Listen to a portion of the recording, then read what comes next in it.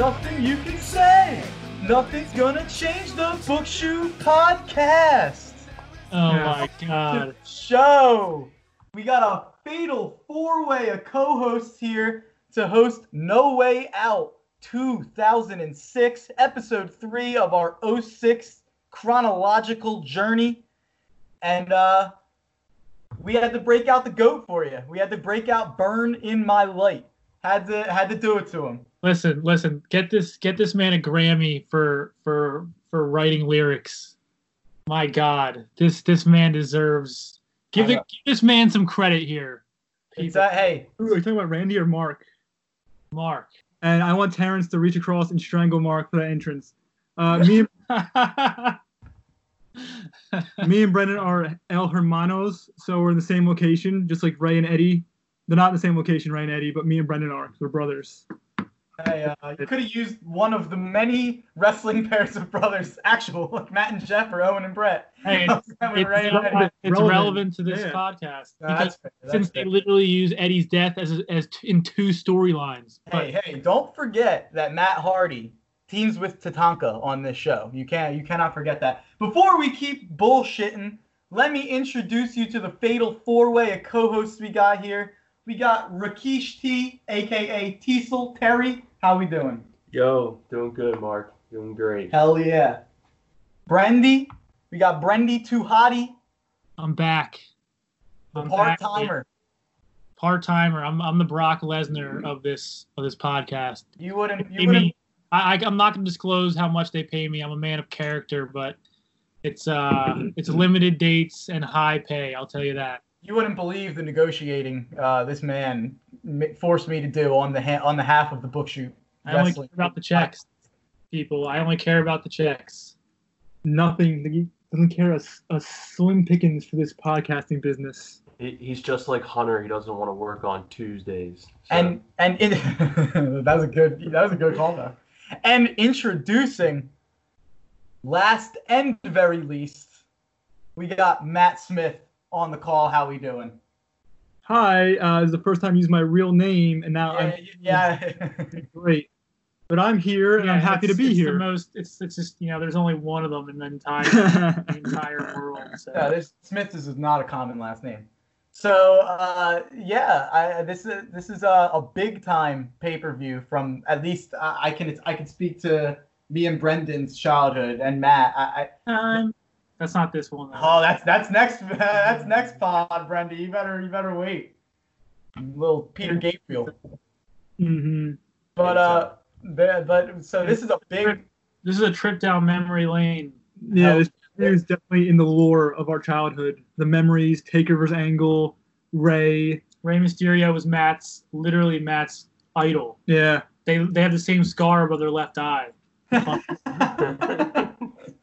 The 06 the whole season of 2006, all of these shows are going to be nostalgic for us in a trip down memory lane. But when I came up with this idea to try to come up with a season of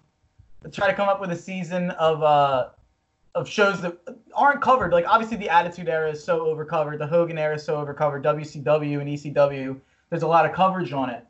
But 2006 is something that gets lost in the shuffle because it's after their hot era. So this whole run is really nostalgic, but No Way Out 2006 is number one in nostalgia for me. This Angle Taker match is something that it was. I don't think I saw it for so long. I didn't have it on VHS or anything, so we saw this live, and I don't think I saw it really until the network came out much later, and it holds up for me on my end. Yeah, when you're talking about how we're not doing the Attitude because A, our childhood was after it, and B, it's been done to death, a thought just hit me of our wrestling nostalgia is like the Middle Ages of wrestling. It's like the Dark Ages. It's just so ugh. Nothing kind of happened, even though it's important to us. I think there's differences. No, there's glimmers of greatness in there, but the meta narrative is this era. This still has some fucking awesome it's a hell of a lot better than what's going on right now. So. Oh my God, I'm nostalgic for 2016, let alone 2006. Yeah. So let's start it off. We got No Way Out 2006. A little business note on No Way Out. The year before, the buy rate was double what 2006 was. So that just goes to show what we were just talking about. This is a little bit of the Middle Ages, and a lot of the pay-per-view business is down a lot. And that's just how it was after 2001. It dropped to 2002, and then it dropped again in 2003, and so on. Which is why I made such a big deal on that Rumble podcast that was the only show in 2006 that outperformed its prior the year before. And I think that they shoved Edge down, and they really hurt the business after that. And this isn't a really built card. That's Mark's not conspiracy. I don't know what the word is, but he's pretty convinced that they screwed Edge over and that hurt the business. Which I think it's a pretty good good observation. But still, we're big Edge heads. Oh, absolutely. Biggest Edge podcast outside of Edge of Christian's podcast. I just want to know how the entire industry of stage performances was doing at the time. How is the circus doing? How is roller derby doing? How can we measure this? Yeah, we need comparables. We need financial statement comparables across the entertainment business. Yeah. We make movies. How was the movie business doing? No, but I literally heard in a shoot interview that I forget who. They're Vince literally would compare himself to the circus in pricing for tickets. Yeah, no, it's Pritchard. Pritchard definitely used to say that a lot. Yeah. They used to compare it to the circus and to concerts and shit like that. Carnies. So the buy rate's cut in half from 2005. By the way, 2005's No Way Out is fucking terrible. It's I can't even remember, but I'm pretty sure JBL and Big Show are the main event in a barbed wire steel cage. Yikes! I didn't watch in 2005. So. I'm pretty sure that's the main event of that show. So I'd say that the creativity's up here in 06 from 05. Business that heel JBL yeah, it's the champ. Okay. Was there ever a face JBL besides APA kind of or? Yeah, that's the only time he's been faced. Yeah. Yeah, I just meant the classic, Oh yeah, that's his run. Yeah, that's part of his run. So we're coming to you from Baltimore and we got Baltimore, Maryland. We got Cole and Taz on the announce team, and we start with a promo package. This is these promo packages that we've covered from the Rumble and the New Year's Revolution and this show are so nostalgic. It is ridiculous. And I was talking to Terry about it. And I've talked about it on maybe every podcast in this 06 season. The shots that they have with these dudes in front of whatever it is falling, like the Goldberg, pyro or the rain or whatever it is. Yeah, the rain. Mm-hmm. The rain classic. That was their go-to. The rain with dark backdrop. Kurt Angle. I'm trying to think of how they set that up. It's probably a black screen in the back, and Vince is saying more rain. And to the top, shaking like a garden hose or a garden whatever. I want a documentary on just the making of that, those promos, because they did them for 10 to 15 people. We need to get one of the old we need to do a deep cut and deep investigation and find these old interns who were in production with the company and have them on the podcast. Money. No one's doing that. No other podcast is doing that. Working in an accounting firm now. It's a partner. It's yeah, back in 19. Yeah, it's 20 years later. You really want to talk about this? Yeah. The whole promo package is putting over the big gold belt, which has felt more and more important since Triple H decided it was going to be. So when Brock was the undisputed champion and he was on SmackDown, and then Triple H worked for about 2 years to make sure that the belt he held was the main belt. And I would say that it feels like the main belt. I know Cena's the WWE champion on the other show, but the World Heavyweight belt is main evented the Rumble. It main evented a lot of dual pay-per-views. I know the WWE title ends up main eventing Mania, so I think that's really where it shifts. But and it also doesn't hurt when you have a fucking midget win the World Heavyweight title. It definitely hurts the mystique of the belt. Yeah. You know what? That man has gone through a lot. He's the champion in my heart, and I hate to besmirch that great man, that great Hispanic Camino driving man. Speaking of Hispanic and driving, Randy Orton's legendary quote of, "You're looking up to the heavens as if Eddie's up there, but he's down there in hell." It's unbelievable heel. Sorry, I didn't mean to cut you off. No, you're fine. There was another one-liner that he said was, your chances of winning are the same as Eddie coming back to life. That's actually worse. That's worse.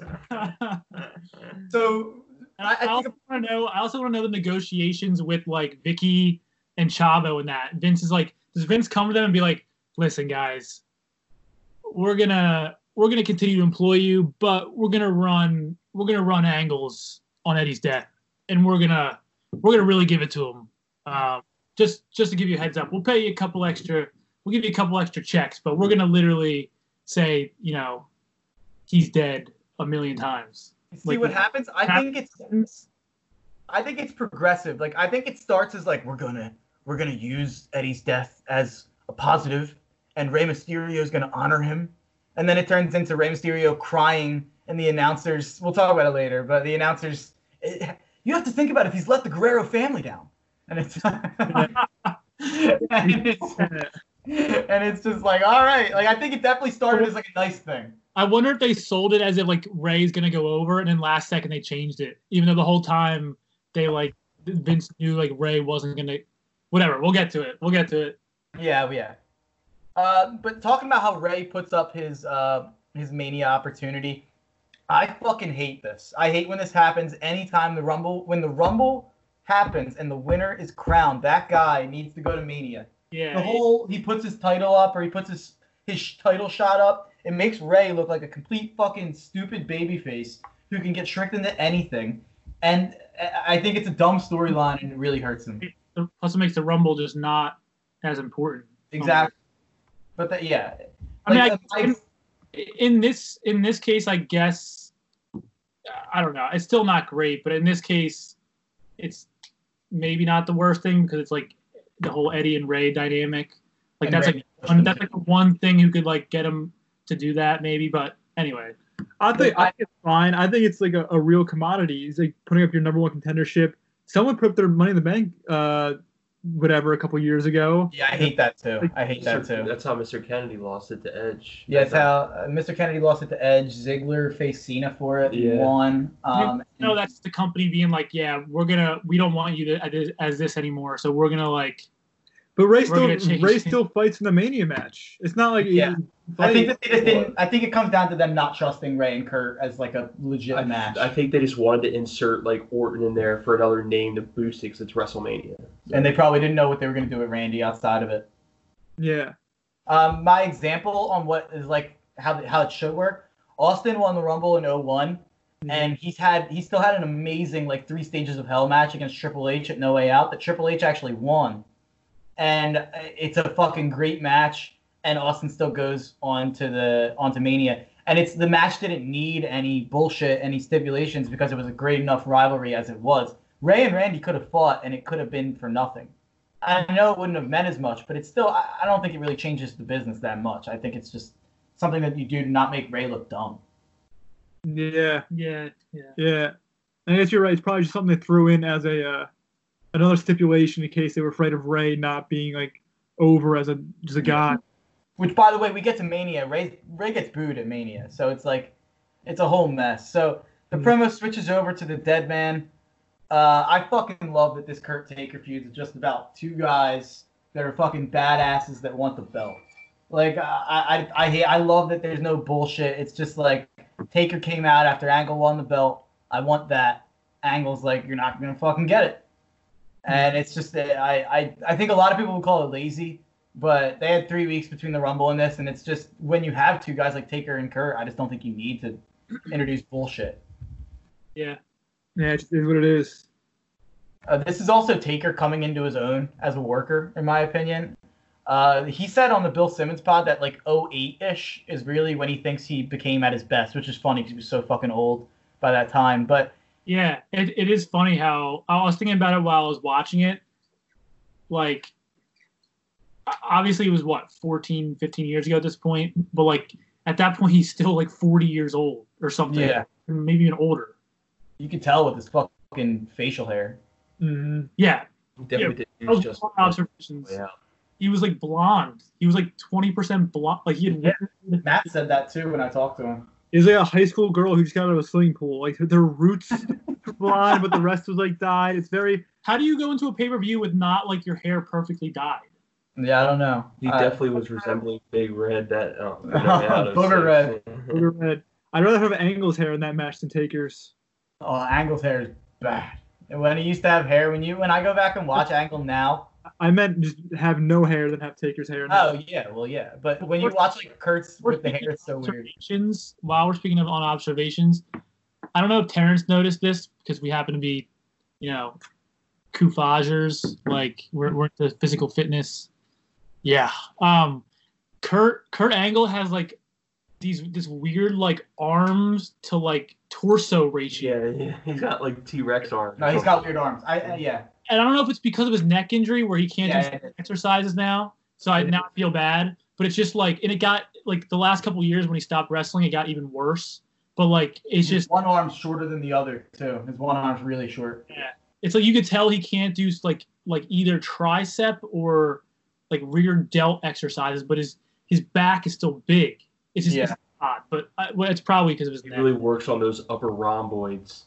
He's also got, he's probably got fucking a huge lower body. Like his fucking the strength of his lower body. When you see him like pick people up in German, it's probably ridiculous. Dude's got Saquon legs. Yeah.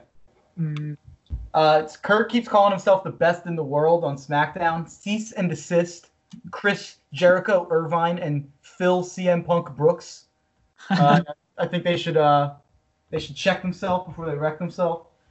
And then the promo's over and it cuts on. When I'm in the ring, I don't have a soul either. From Kurt Angle, which is pretty cringy, but whatever, it's fine. I'm a big fan of No Way Out as like a name for a pay-per-view. It's not like Elimination Chamber or Money in the Bank or TLC or Hell in a Cell where it's like you can do whatever you want with No Way Out. It's not pigeonhole you. It's a good non-specialty. Yeah, I like the set too. It's like a lot of chains going out. They don't have that. It's retired now, right? It's not like a paper. It's Elimination Chamber now. They should have kept No Way Out. I agree. I'm not a fan of the gimmick being the pay-per-view name. Like Fatal 4-Way. I agree. Fatal 4-Way.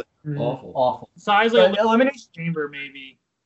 Even if Elimination Chamber, like I'm fine with the Elimination Chamber being a pay-per-view, even though I'm not really. But I'm fine with it. Put it at the end of the summer. Yeah, it shouldn't be right after. It shouldn't be right after the Rumble.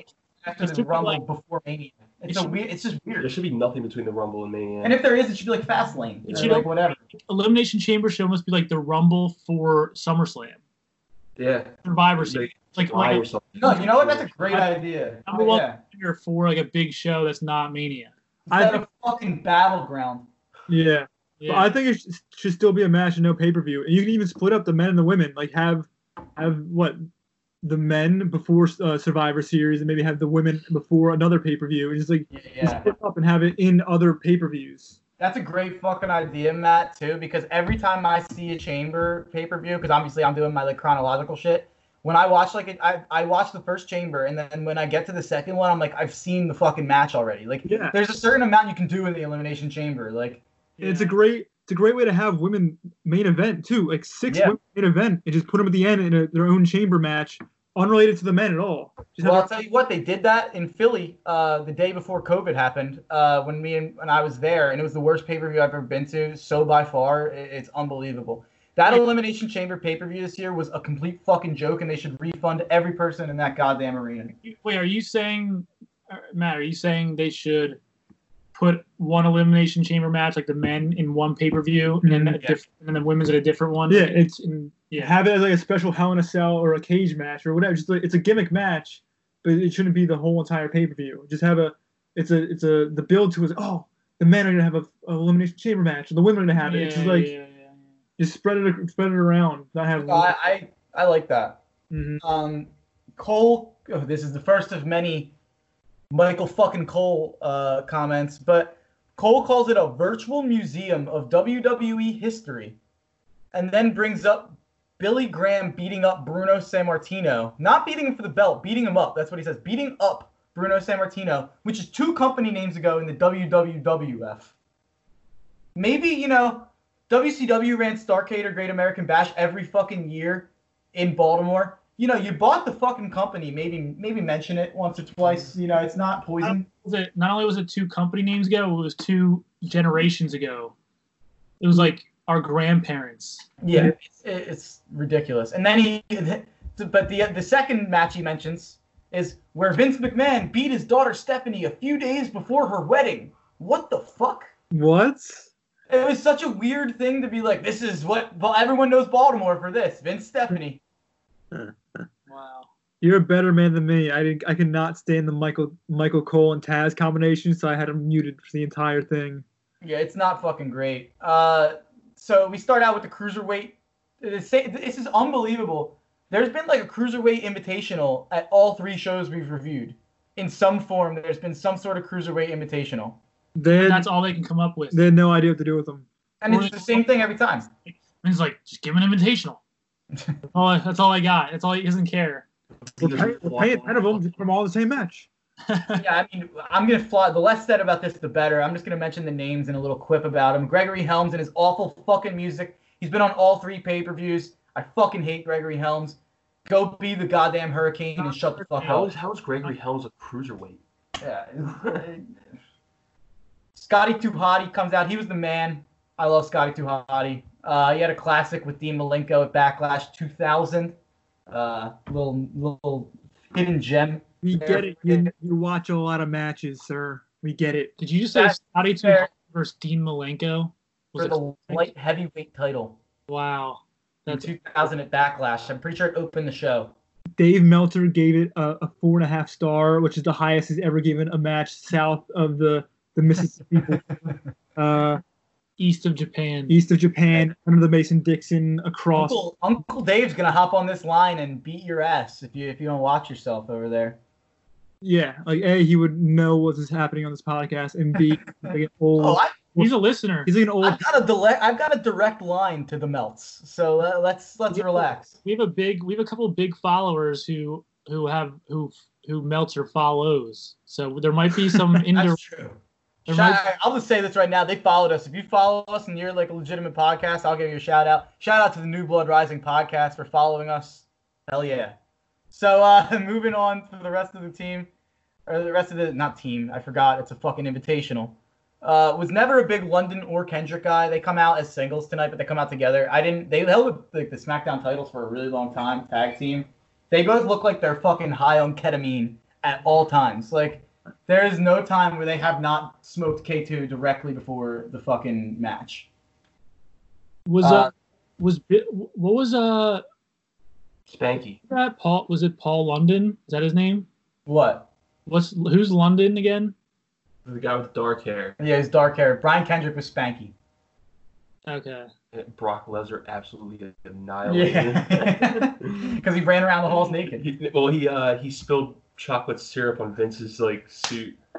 It's so fucking stupid. Is Kidman and Paul London not the same person? Not Kidman, you motherfucker. Billy Kidman's from Don't you ever compare Brian Kendrick and Billy Kidman, WCW legend. Yeah, I was gonna say. I don't know. I'm all cruiserweight. You getting cruiserweight? It's from 2006. I'm sorry. Funaki comes out. He was a fun comedy act, probably racist. Mm-hmm. Speaking of racist, Psychosis and Super Crazy come out on tractors. Yeah. I didn't think of that. I didn't even think of that. Oh my god. Taz goes, "They're not Mexicans, Cole. They're Mexicools." You know what's hilarious? Some like lady in the office, they go buy tractors. So they call a tractor dealership, really at Home Depot. Yeah. Like, hi, we want to purchase. We don't have two tractors. They have to ship those tractors in like the WWE truck on the road. No, they probably buy them locally. They probably buy them locally. We want to rent 2 tractors from you. Oh, what are we doing? Well, we have 2 Latino gentlemen. We want to drive to the ring in the tractors. They're literally just driving them 50 yards to the ring and back. They also might cut my grass later. Be honest. But the thing is, they weren't just tractors. They were literally John Deere lawnmowers. They were driving to the ring. I wrote "not for nothing" as a joke. Like at the end of that Taz quip, I wrote "not for nothing," and I kid you not, I wrote not for, and as I was typing out nothing, Taz goes, Cole, not for nothing. And I was like, this is unbelievable. Like, I know everyone, people, you could accuse me of like stealing that from podcasts because everyone knows Taz says not for nothing, but you can't even not mention it because he says it constantly. By the way, shout out Taz for making a big comeback in AEW right now. He's a manager, not in the ring. But yeah. What's the guy's manager's name? I'm not up on it. He's in the main event with Moxley. Yeah. I forget his name, but every guy I've seen in like 20 years. Yeah, he looks like when Bulldog came back in 2000 and wore jeans and he was all steroided up. That's what he looks like. Yeah. Was that pre or post crack smoking? Well, everything was post crack smoking. Okay. I almost just did a joke I shouldn't do because it's not ours. Yep. But Nunzio comes out. Nunzio was fucking great in ECW. Literally, like the full-blooded Italians. Like I don't believe you. No, Nunzio was fucking fantastic. I'm telling you, Nunzio was phenomenal. So was Super Crazy. Super Crazy was really good in ECW too. Cole starts talking about streets and roads and airports at some point, and JR almost made a run-in due to gimmick infringement. Oh, god damn it! If this fucking Michael Cole is gonna talk about fucking streets and roads, I can't feel my fucking face. You can't steal my goddamn gimmick as well. I mean, see? Shout out to JR making a big comeback on AEW as well. Jim Ross will be mentioned later on in this podcast as well. Fuck Kid Cash. JR's the GOAT. JR's great. JR's the fucking best. I did watch WrestleMania 9 when he made his WrestleMania debut. And his face was actually moving. Yeah. Oh yeah. Jesus that was Christ. Before the incident. No, it honestly is weird to see him in WCW because his face has so much movement. It has so much expression to it. I didn't like it was confusing me. Yeah, No, it's crazy. Crippling ailment. Yeah, before that he was fine, but No, he's hard to look at. Let's be honest about it. God bless him. Hey, He's the goat. I love him. What were we watching the other night? We were watching Bret Hart Austin from '96, and it was JR and Vince on commentary. What, Survivor Series or Mania? Survivor Series. It's so weird. The commentary is so weird. I think people always say like JR and Lawler are the best of all time. I think Vince, JR, Lawler as the three-man booth are the best of all time. Yeah, I agree with you because like you can sense how much Vince and JR hate each other. Yeah. And King's just there to like quip at both of them. Yeah. Puppies. It's before puppies, but it's still like he can bust McMahon's balls and get away with it. It's funny how Vince has like 4 different voices he does. Like I don't even want to get into it, but he puts them in the corner. Oh, what up? Oh, no, yeah. It's a long form conversation on Vince as an announcer. It's crazy. Like he does not resemble that remark. Like the sudden voice changes he has is so crazy. Not to get in a tangent here, but when did he get off commentary? Was it like specifically to do the Austin angle or no? 97. After the screw job. Oh, screw job. Yeah. Gotcha. His last pay-per-view was Bad Blood 97, and he didn't come back on commentary until JR had a face attack at Capital Carnage 98. That might be the most offensive thing I've ever said about Jim Ross. Love you, yeah, Kid Cash comes out. He sucks. I fucking hate Kid Cash. You mean Owen Hart? I believe I'm not Kid Cash. Ha ha! I do believe that Owen Hart did not die that day. He actually came back as Kid Cash. They look very much alike. Jesus. So the match starts and spots ensue. They look similar. Spots ensue. That's all. So much is happening. There's so many fucking people. Spots ensue. I got distracted after 5 minutes, and I was like, should I rewind it? And then I was like, no.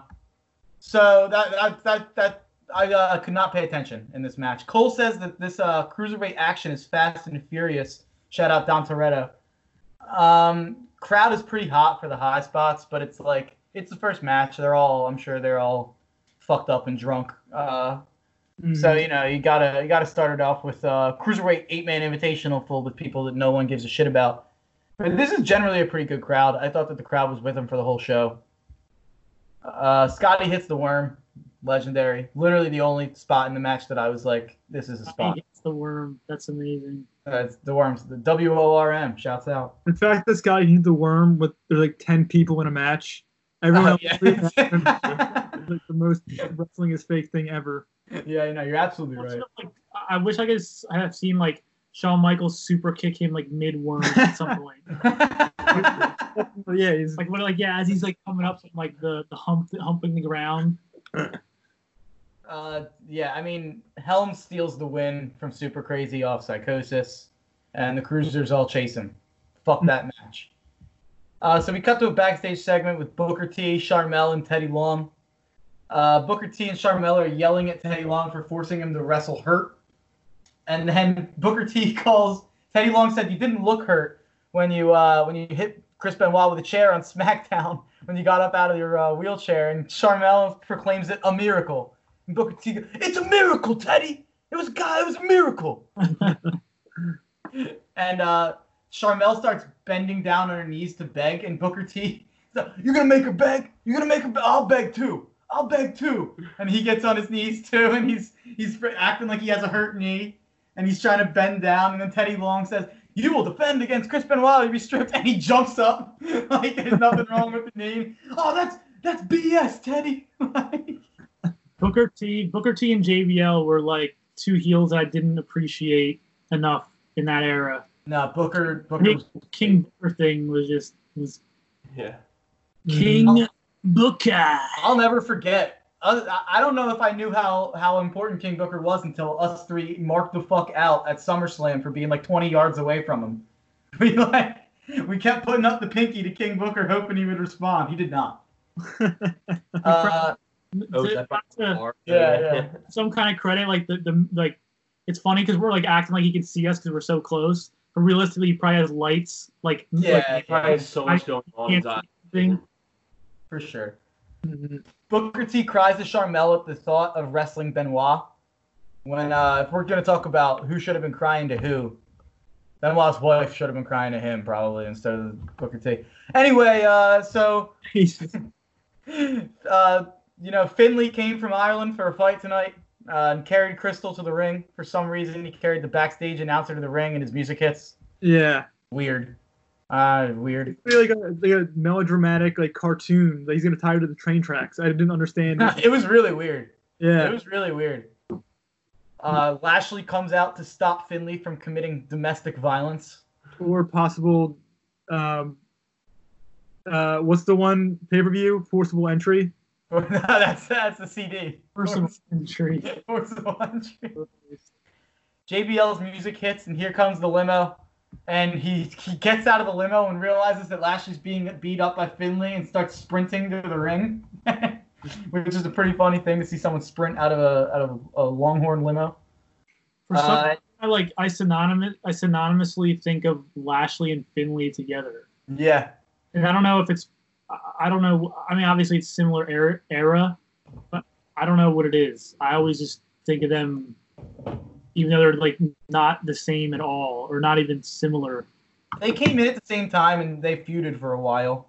So I think it's just one of those things. They're probably in like 3 Money in the Banks. Yeah, too. That's a good point. They were always. I feel like Finley was in a lot of Money in the Bank. Man. He was. I feel like they had an ECW feud for some reason. When Lashley was in ECW, there's You no might be right. No, I think you could be right about that. But Finley, Nothing says ECW like Bobby Lashley and Dave Finley. yeah, Fit Finley. Finley. His real name's Dave, but yeah, Yeah. Finley. I thought it was Hey, babe. Yeah, that's true. It's true. Finley. Lashley is really green, but the crowd is really hot for Lashley in this match, which is weird. And they're hot. Maybe it's just they're hot against JBL. Mm-hmm. Taz says not for nothing twice in this match. That's an important note from this match. Mm-hmm. JBL locks on a sleeper hold that lasts 1 minute and 30 seconds long. And it's just like, this is like a 6-minute match, man. Like, I don't know. Like, Hey, he's about to get in, get out. That's With fair. as little moves as possible. I do appreciate JBL's like beer gut for being like the character is a good old boy piece of shit redneck. Exactly, it helps his character. Being a fat, out of shape, No, I agree. saggy titted old man. Yeah, that's fair. JBL wins after a Finley Shillelagh and a clothesline from hell. Finley Shillelagh. Had to keep him hot. Had to keep him hot for the murderer at WrestleMania 22 for the U.S. belt. Yeah, of course. And then we cut to a Mania 22 countdown with Big Time by Peter Gabriel. Big Time. I had this written before you even mentioned it. It is burned into my head, and every time I think about it, I think of like Cena and Triple H and fucking Undertaker and Mark Henry, and some other matches from that pretty average WrestleMania that we'll be covering. Without that song, that Mania is like probably 25% worse. Yeah. The song is a big necessity on that Mania. It's a Scorsese movie. The soundtrack's like also where was that Mania at? Which one? Is that Chicago or is that Detroit? Which one? Chicago. It was in Chicago. Midwest. 23 was in Detroit. Mm-hmm. For some reason that song gives me like New York vibes. They're saying like Big Time, like I don't know. Big Apple. Yeah. Yeah. And it's like in Detroit. It's like what? No, it's Chicago. Chicago, Windy City. I think it was. The reason you're saying that is because the WrestleMania countdown I just mentioned is like set among like skyscrapers. Yeah. And it's on like the Sears Tower, I think. Gotcha. Batista comes out as tonight's special guest, only a month after he dropped the belt in Philly, and they're acting like he's been gone for literal years. Like it is crazy. Cole decides to give Batista's entire career story from Evolution to 2006. Mm-hmm. And he ignored Leviathan and Deacon Tista, but he kept going. Did you mention when he had to have sex with Jim Cornette's wife and OVW? Oh! Wait, who? Topical. Oh, Batista. Mm-hmm. The cuck of Cornette. What was his name in OVW? Leviathan? Leviathan, yeah. Yeah, what a shitty name. Cornette, speaking of Cornette, I mean, why the fuck not talk about it? But Cornette is supposedly going to address the allegations on Monday. He put out a pod on Friday, and his co-host put in like a little like after the pod, like 20-second thing where he's like, "We are aware," and he'll address them on Monday. He should return to some. Well, I guess he had a separate issue, right? And he got kicked off of whatever NWA. He should just like. Wow. He should just like. He should just come back and have that be his gimmick. He's what? The Terrence swinger. is doing a workout. Pumping iron. Yeah, in the middle of the. Mm-hmm. No, but he should have to, that should be Sometimes you got to do what you got to do. his punishment. Like he literally comes back and that's his gimmick.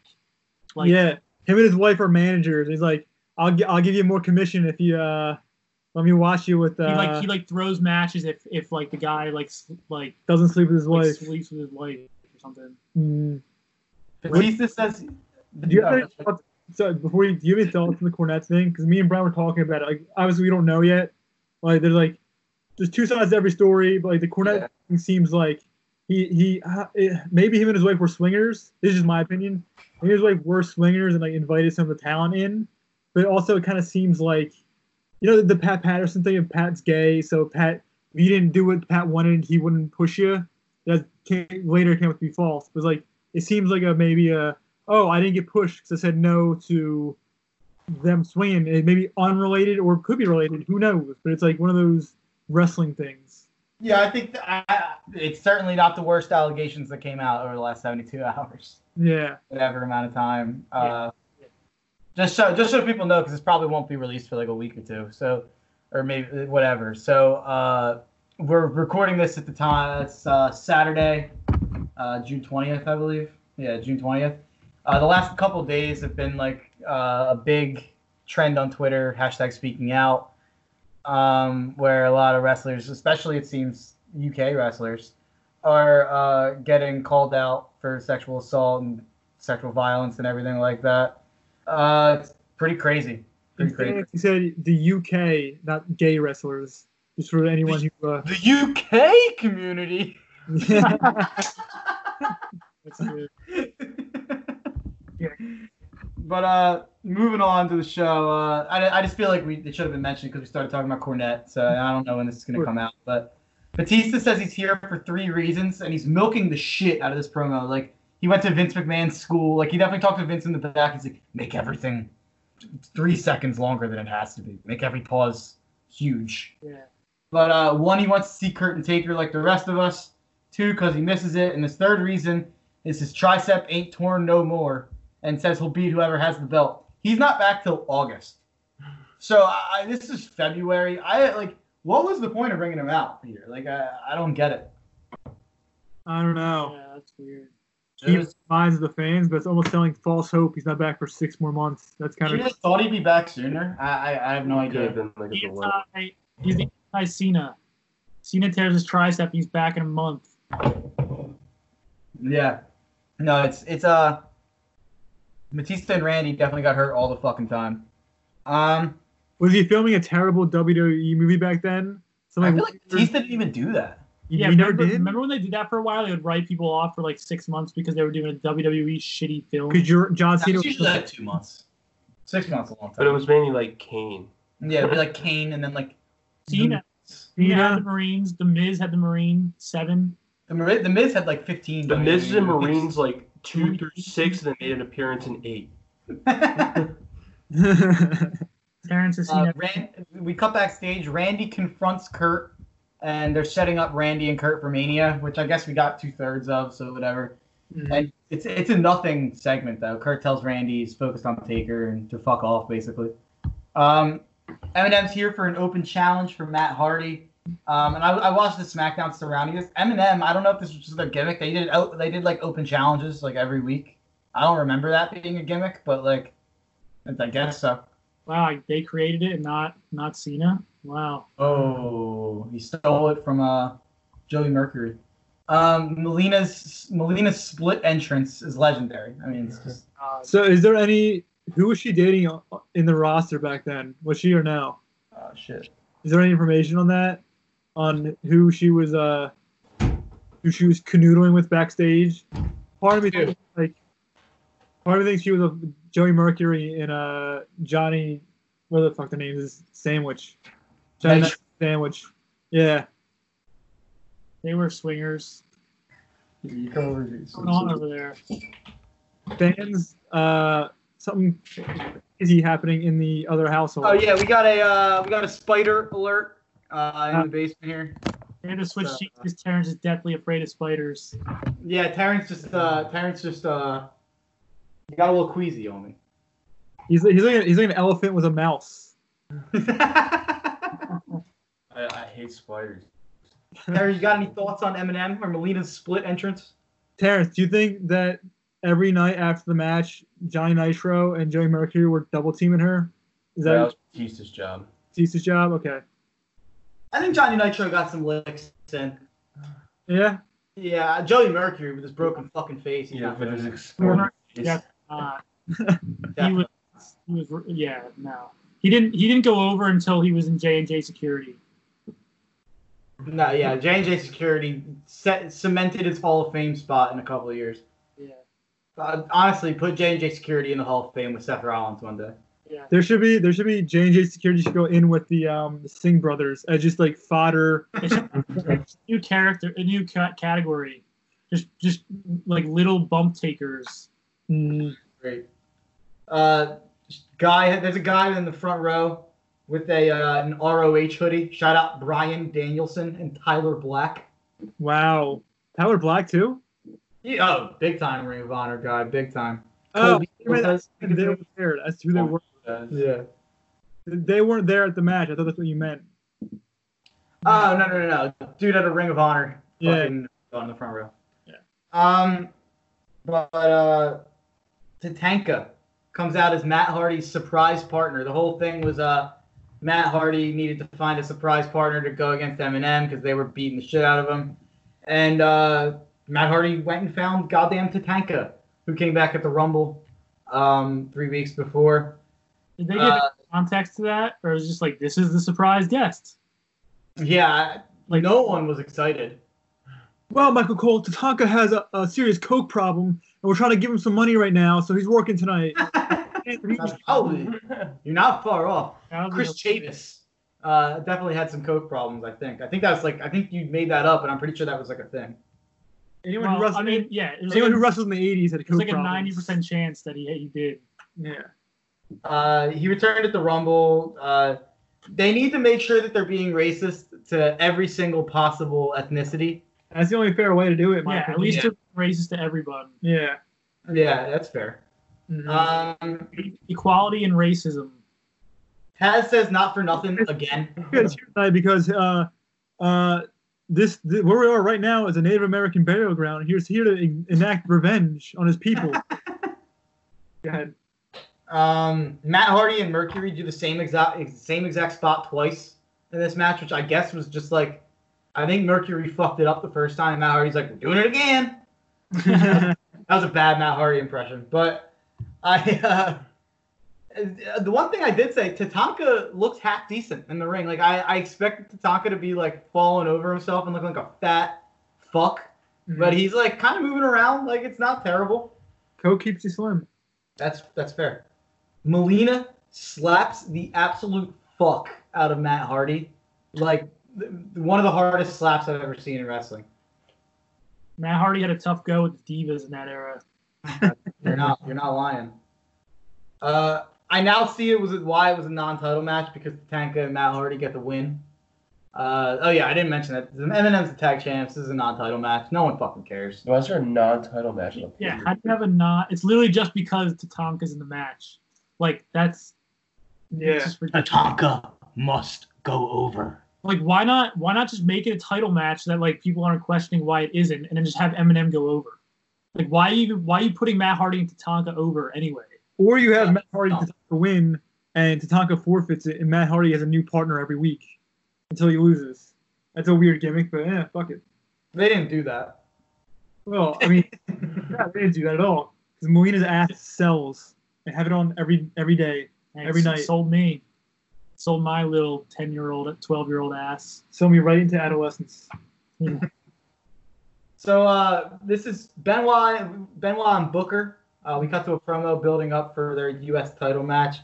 They had a best-of-7 series, which Randy Orton won the 7th match of. So, yeah, in a best-of-7 series between Booker T and Chris Benoit, Randy Orton was the victor in Game 7. In Booker T's substitution, so he won the U.S. belt for Booker T. It's happened in Philly. Who was the last person to have a best-of-7 thing was Cesaro and Sheamus, right? It always works.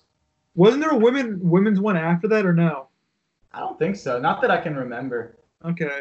Booker T and Benoit did it in WCW, so that's where they got the idea from this for the TV title. Copied it. Yeah, no, it was a straight copy. The whole storyline is Booker's faking an injury and is afraid of Benoit. I would be too. He's a murderer. And Matt, I'm going to pass this off to you.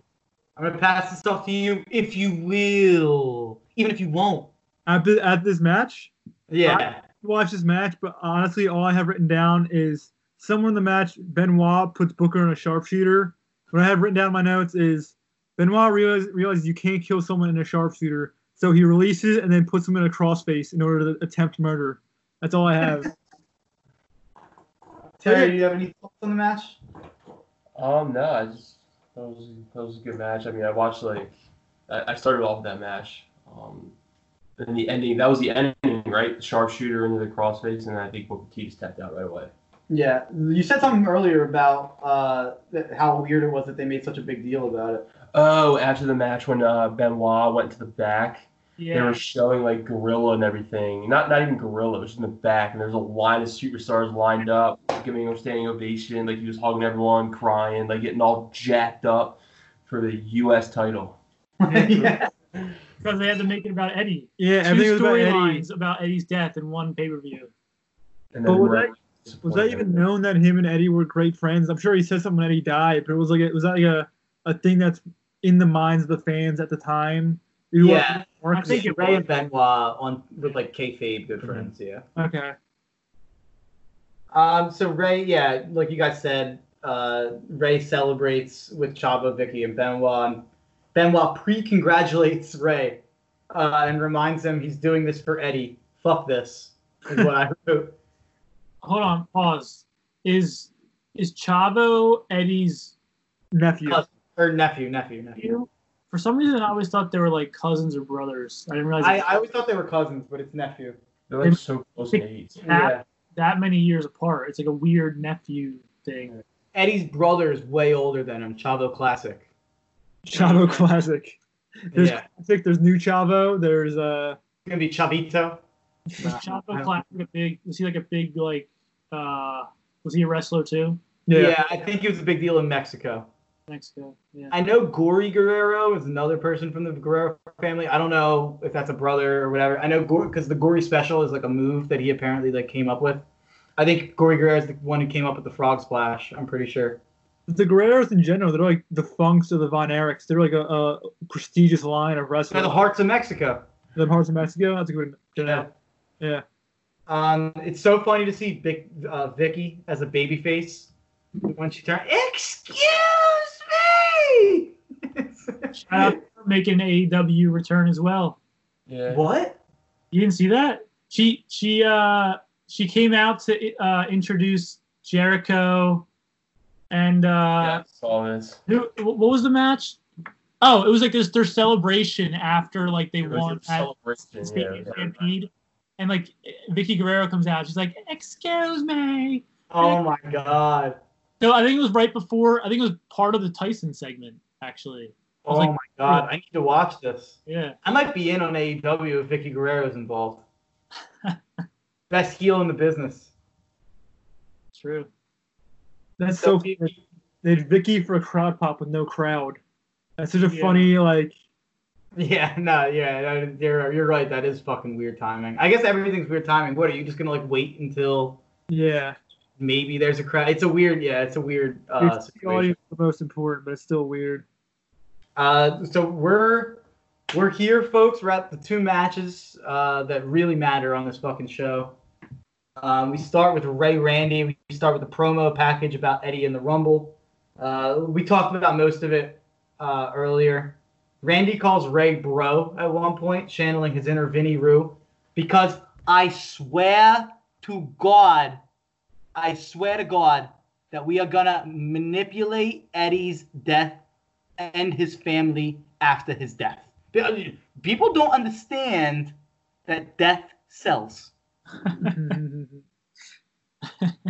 So Randy backed up a limo out of the arena instead of driving it in to like it's hard to even explain. Like he like backed it up and then like backed it out. It's just and it's trying to be like Eddie doesn't ride out here in a lowrider anymore, huh? And it's just like, Jesus Christ, dude. Like, and this is also after he's like the SmackDown after he says the whole like Randy or fucking Eddie's in hell. Mm-hmm. It starts with like the camera on Randy backstage, like, I have to make a serious announcement. I know a lot of people had a problem with my comments last week, and the way they're shooting it is like, it actually makes you feel like, like the way they shoot it is like actually how they would shoot it if they needed someone to like apologize for something. He's like, hold on 1 second, and then he like backs up the car, and it's like, oh my god, like, this is fucking ridiculous. Here's the philosophical question: who's the bigger mark? Because I'm on the side of like, it's the storyline. He's the bad guy. He's doing bad guy shit. But am I marked for that, or are you a mark for being offended that these carnies would trivialize something in real life to a storyline? I don't think either of us are marks here. I think you just shouldn't use death in wrestling. Like, the only one that I've ever accepted is Paul Bearer because his entire character is based around death. Fair enough, but I'm literally saying, by you being offended by that them using death, you're being worked, you're being manipulated to have an emotion that correlates to the thing in the ring. You know what I'm saying? The Thing in the Ring. That's going to be their next pay-per-view, The Thing in the Ring. The Thing in the Ring. Coming this February, The Thing in the Ring. That's what they're going to sell Otis shirts now. They're going to start calling Otis the Thing of the Ring. Right. Get that thing out of the ring. What the hell is that guy? Fucking smack his belly and fucking do the ropes. I'm gonna puke. So we start out the match, promo over, and Randy comes out to the illustrious song that began this podcast.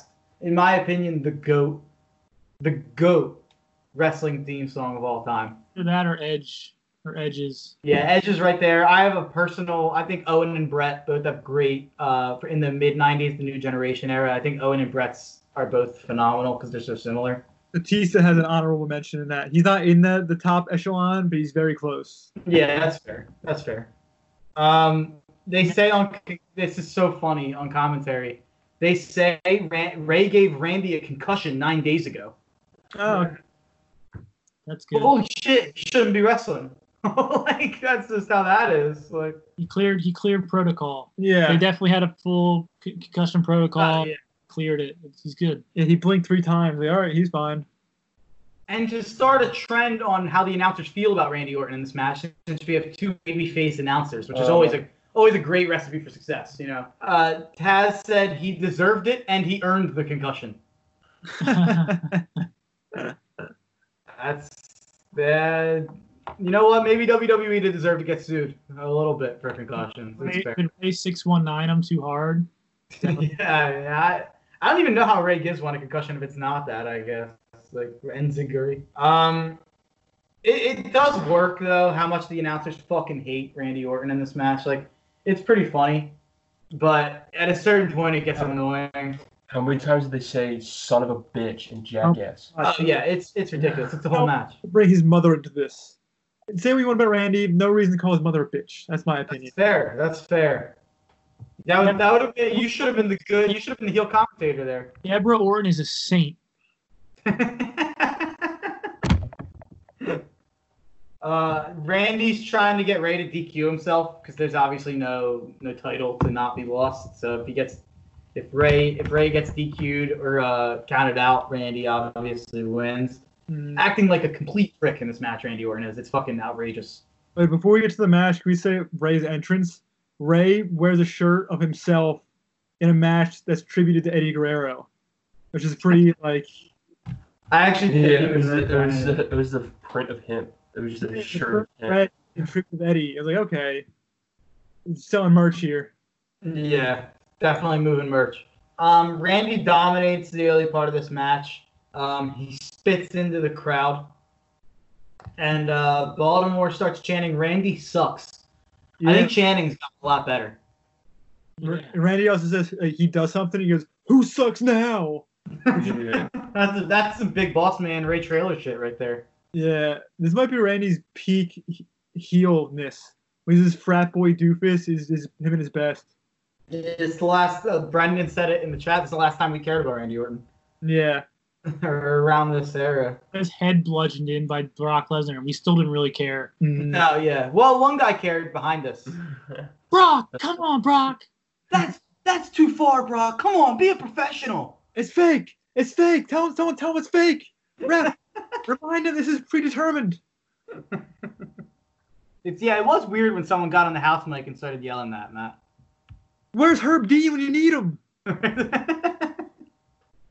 Cole and Kaz just keep calling Randy an ass. Not an asshole. I don't think asshole you're allowed to say, but you're allowed to say ass. Yeah. Which is pretty funny. We were saying you're a jerk. They start chanting Eddie.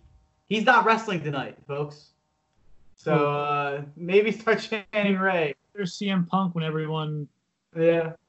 Hey, you know what? Eddie? Although I think I had a dream the other night that CM Punk returned. Wow. So we'll see. We'll see if that happens anytime soon. Who do you debut against? What's going on? Give me the lowdown. I don't know. I have to. I'll try to remember for the next pod. It's coming back in my head right now.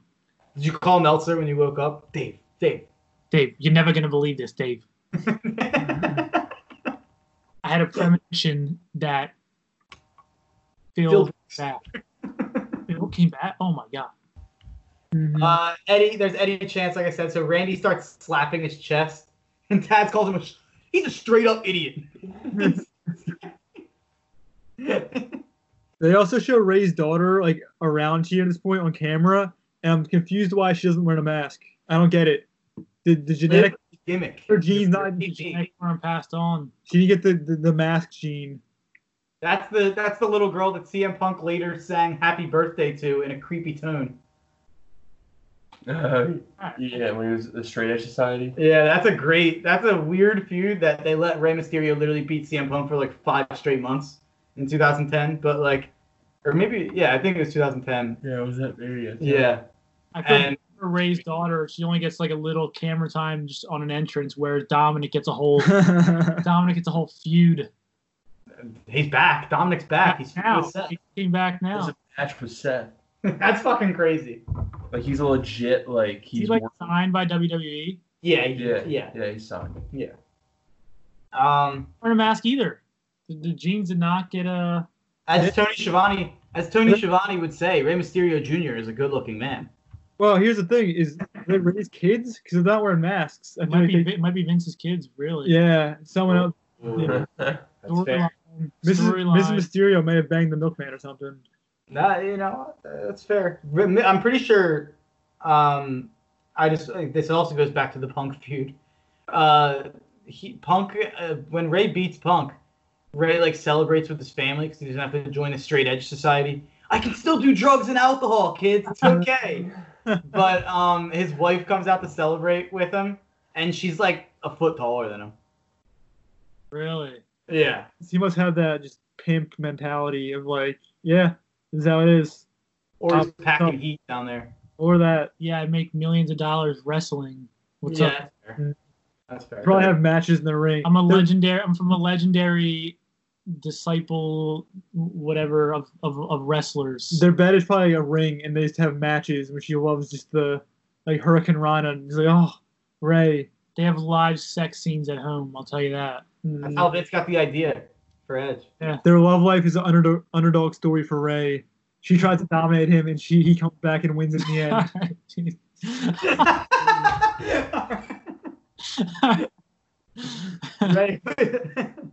Rey with a dope Hurricanrana to take Randy out of the ring, and then he tries it again from the apron, and Randy slams him into the ring post and drops him on his neck. I remember Big Show did this to Rey at No Way Out 08 to build up for Big Show Floyd, and that's why Floyd comes in and breaks his nose. Is that when Rey tore his like bicep or whatever? Yeah, he actually tore it in the match, I think. Not when the Big Show attacked. He tore it in the match. Anytime Rey or Zach Gowen does that spot where they throw their lower body or their like upper body at the at the ring post, it's money. Yeah. Mm-hmm. Zach Gowen only has one leg. No, yeah, Zach Gallen, yeah. Brock Lesnar. If you've never seen it, anyone listening to this or any four of the Smiths over there, if you've never seen Brock Lesnar beat Zach Gallen up in cold blood, look it up. It's fucking outrageous. Besides J&J Security and the Singh brothers, Rey Mysterio and Zach Gallen are also in bump taking Hall of Fame for sure. You look on YouTube, like Brock Lesnar versus Spanky, aka Brian Kendrick, and Brock Lesnar versus Zach Gallen, with his mom sitting front row as his son is bleeding profusely. It's insane. And Brock is like painting his chest with Zach Gallen's blood and shit. He actually licked it. Yeah, he really licked it too. Yeah, that's good. So yeah, after Randy throws Rey's torso at the ring post, he does the Eddie chant again, or the Eddie slap in the chest again, and Taz calls Randy a flat-out son of a bitch. So JR has broken a bottle of barbecue sauce and is ready to slit Cole and Taz's throats at ringside. Streets, roads, and airports are one thing. I'm already pissed off enough about that. You start calling people son of a bitch, I can only use half of my face. You can't use half of my commentary. It was weird when Taz called this match a slobberknockle. For that. Jim Ross is not on this show, and I thought about Jim Ross like 10 times while watching the show. On here, Taz. Michael Cole, he's beating Rey like a government mule. I don't know what's going on here. By God, he broke Rey in half. The only thing he didn't say, literally. Not for nothing, but Rey is broken in half right now. Oh, son of a bitch. It's crazy how big Rey makes Randy look. Randy looks like a goddamn giant in this match. This is a great David versus Goliath match. And Randy's like 6'6", so he's pretty big. But wrestling, he's not Taker, he's not Big Show. But yeah, this is great. He looks like a mountain compared to Rey. He just manhandles him. Razor's Edge. Yeah, so I was gonna say most of Rey's offense is really just reversals, which is also a really cool thing. of like Randy's just dictating this match a lot, and Ray's getting lucky and like having little spurts of offense. No, they're telling a great story. This match is like, I guess I didn't expect this match to be great because Randy Orton's involved in it. So when I went back and watched this, I was pretty surprised. Like I thought this match was a lot better than I remembered. There's a Razor's Edge neckbreaker from Randy on Ray. I don't know if I've ever seen Randy do this, but wow, it was fucking awesome. It was an awesome move. Like he has him in the Razor's Edge and he like swings him into a neckbreaker, like almost like an RKO a little, but it's like reversed, like his body's like he's facing the other way. Yeah. No, it was a cool fucking move. I've definitely never seen him. I feel like I can't remember him doing that ever again or before. He probably couldn't. Ray's the only guy you probably could do it to. You actually might be right about that. That might be a good reason behind it. There's a pop-up reversal Hurricanrana from Ray on Randy. Randy was kind of going for like the Kevin Owens, I guess, and Ray reversed it into a Hurricanrana. Randy stomps Ray's arm, and this is actually like one of the fun, maybe my favorite part of the show that I noticed. Randy stomps Ray's arm on the outside, and a front row fan, like clear as fucking day, on like the commentary goes, "Come on, Randy, he's a midget."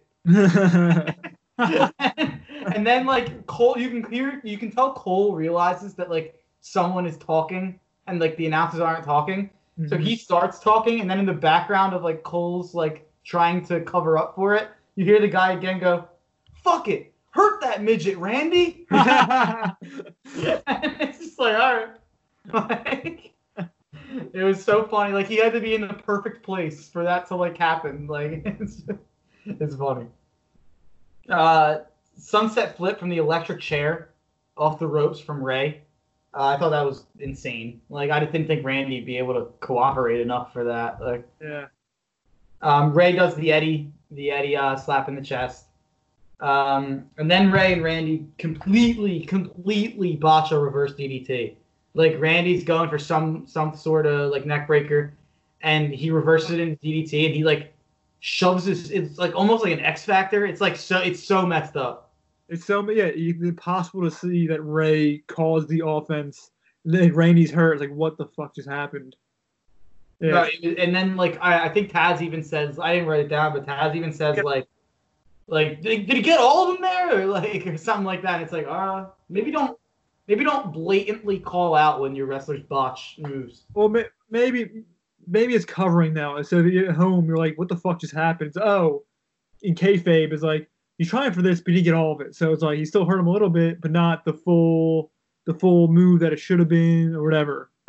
Also, side note here, just for everyone listening, fans, and everyone in the room, the ref in this match, go back and watch this match again for the ref. He should not be allowed in most schools. It is the most pedophile-looking motherfucker I've ever seen. Is it Nick Patrick? No, it's not. It's some weirdo, I swear. I've never seen it before. The only referee I remember from SmackDown is Nick Patrick. Like, I feel like he reffed like every SmackDown match. I actually, tangent here. Mike Chioda went on Jericho's pod this week, and it was actually really fucking interesting. Chioda reffed for the WWE for the entire. He came on before WrestleMania 1, and he just got fired. Released him, right? Yeah. Yeah, and he had no idea. It wasn't one of those oh, we'll hire you back when things are normal. Like, he had just signed a contract for 2 years a month before. Wow. Which I thought was wild. It's a good podcast though. I mean, I don't give a fuck. I'll promote Jericho's podcast. But Randy thumbs the eye. It's just great heel shit. Everything Randy does in this match has a purpose. Ray takes a drop kick from the top rope from Randy. And then Randy's sell into the 619 is absurd. Oh my god! It's on the other end of the ring. It's absurd. He stumbles and then drops down into the ropes perfectly. I don't know if I love it or hate it. It's fucking ridiculous. So I hated it at first. I was watching. My girlfriend came over for the end of this match. So I'm like, whenever she's around, when something seems fake, I'm always like, oh, that's fake. So she doesn't say it first. Mm-hmm. So I hated it at first. I hated him selling it. But then when Ray goes to do it and Randy reverses it and he gets the 1, 2, 3, it almost makes it feel like it's like, I'm doing psychology for them, but like, was Randy selling into that to reverse it and win? It's like, if that's the case, I get the psychology. The 619 is like a sick move, but it's just like, it's also just no one ever falls in the ropes that way unless you're facing Randy Orton. Terrible all the time. Yeah, like, maybe Randy doing it is like a meta, like this move is bullshit, like kind of like commentary on, look how retarded this is. I have bad word, but still, you gotta fall 7 different ways and then go dive into the ropes to get fucking 619. Yeah, that's a good point, Mark. I'm gonna believe that he just coerced it into happening so that he could like do the roll up and whatever. But yeah, it definitely makes it better. So then we let's have Ray cry a bunch on TV because that's how you get babyface main eventers over. You cry. Ray's a terrible actor. Oh, he's the worst. Him in the ring, like laying in the ring and like walking out and like diving back at the apron and like holding on to it is like when he was like slammed his fist on the edges, and then when he was walking again in the back when he was walking down the hallway, I have a lot to say about that. Like, I have a lot to say about that. It just just looked so like forced and awkward. I'll get to it in a minute. I have a lot to say. I have maybe more to say about that little segment than anything else on the show. So Randy cuts a promo and says, "Guess what? I'm going to the main event of WrestleMania." You aren't. It was like the third match. Yeah. But then he goes, "Where are you going?" And it's just like, hey, nothing you can say. Like, and it's like, oh man, like they were really beating right to the ground. Yeah, it's rough. Like, this is how we get babyfaces over. You remember when Stone Cold cried in the ring about letting down his friend's his dead friend's family. His friend's dead family. We're talking Guerrero, not Benoit. Oh Jesus! But so Cole says, "What a jackass!" I legit wish I would have counted how many times they called Randy Orton an ass, a jackass, and a son of a bitch in this match. It had to be like 20. Like, it's all they were saying the whole match. Like, how would you know he's the bad guy unless you like heard them say that 20 times? How would you know? How would you know as a viewer? Oh well, it's almost like they should have a heel announcer who's rooting for him, for the bad guy. It's almost like that's worked in wrestling since fucking Jesse Ventura. Yeah. So my girlfriend had a lot of comments about the whole Ray and Eddie. Are you gonna bring her on, or are you gonna speak for her? So this is we speak for women on this podcast. Hashtags. I'm not gonna say that, but I just thought this was like a funny outsider's view of it, because I like explained to her when she got here what I was watching. It was Ray Randy. It was for the podcast, and fucking like I told her that like the whole storyline is that Ray won the Rumble. She listened to our last 2 pods, but the whole storyline is that Ray won the Rumble for Eddie and yada yada yada. And when the announcers wonder how the Guerrero family felt and if Ray will ever forgive himself, she turned to me and went, "This is really bad. I know they've done a lot of bad stuff, but this is incredibly insensitive." And I was like, yeah. And she's like, and then I go, oh, just because in the back of my mind, I haven't seen this pay-per-view in a while. In the back of my mind, I was like, I'm pretty sure they have a backstage segment that's even worse. So Taz takes, they cut to the announcers, and Taz takes his orange sunglasses off to let you know that this is a serious situation. Let me take my gimmick sunglasses off. Let's put the Owen voice on. It would have been great if you took them off and there was a pair of like green sunglasses underneath. That'd be great. And then when they get done with talking about Ray and Randy, Taz casually puts his sunglasses back on to discuss Angle and Taker. It's like, all right, man. Like, so we cut to the back. Ray cries to Chavo and says he let Eddie down and he let the whole Guerrero family down. And Chavo, pick your chin up. It's like everything that is said is so like. Now here's what you're gonna say. You're gonna say that you did not disappoint me because my uncle is dead and he's never coming back anyway, so it doesn't fucking matter. But Chavo's wearing street clothes, which is like he's employed by this company. It's like he's just wearing like a casual, like, oh, I'm just in town visiting clothes. You're not Chavo, you're not gonna work tonight because you suck. But like we're gonna have you a part of the storyline where because your uncle was a great, whatever for our company, there's gonna be a storyline where you're involved, but we're just talking about his death and you're not actually working. Well, sounds good. Let's be honest. Ray sells more merch than you. Even though you love Eddie more, theoretically, you're not. It's not for you. We're gonna use him as you just because. Yeah, exactly. Before you think you're getting a push. Yeah. I just want to let you know that Rey Mysterio rode a car a couple times with Benoit, so we're giving him the push. Also, Chavo and Vicky are in the same spot as the earlier promo, meaning that they didn't like move. So he's been standing in the same spot for like an hour. They didn't go to watch the match somewhere else. He's been staying there waiting. They're standing in the middle of like a warehouse-looking room without a TV, without nothing. So you're telling me you didn't watch the match? You're just standing there the whole time? There's the whole lives revolve around when wrestlers come back to them. They do nothing on their own. But the thing is, circling back, Ray greeted Benoit when he came in from the curtain. And then once Benoit worked his way down the line to get to Chavo and Vicky, Ray was there. Yeah, I noticed that too. Where did Ray come from? It was weird. Dude, that was so weird. Vince probably like, Ray, you're gonna run off camera and sprint down the line. Also the Mexicals were in there, which I feel like they definitely threw them in there just because of like the Mexican. Yeah, you guys are definitely gonna be in this line. You were probably really good friends with Eddie, right? Vince, we never met him. Well, where's the armband?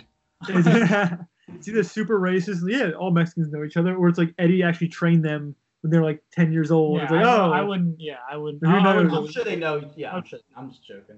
No. But this is when Ray starts slamming his fist on walls, and he slams his fist a couple times on the first wall. It didn't make any noise. Yeah, it made like a very like it was a thud, like not a satisfying noise. And then he goes to the other, and he's like, "Oh fuck! I meant to do this to this wall the first time."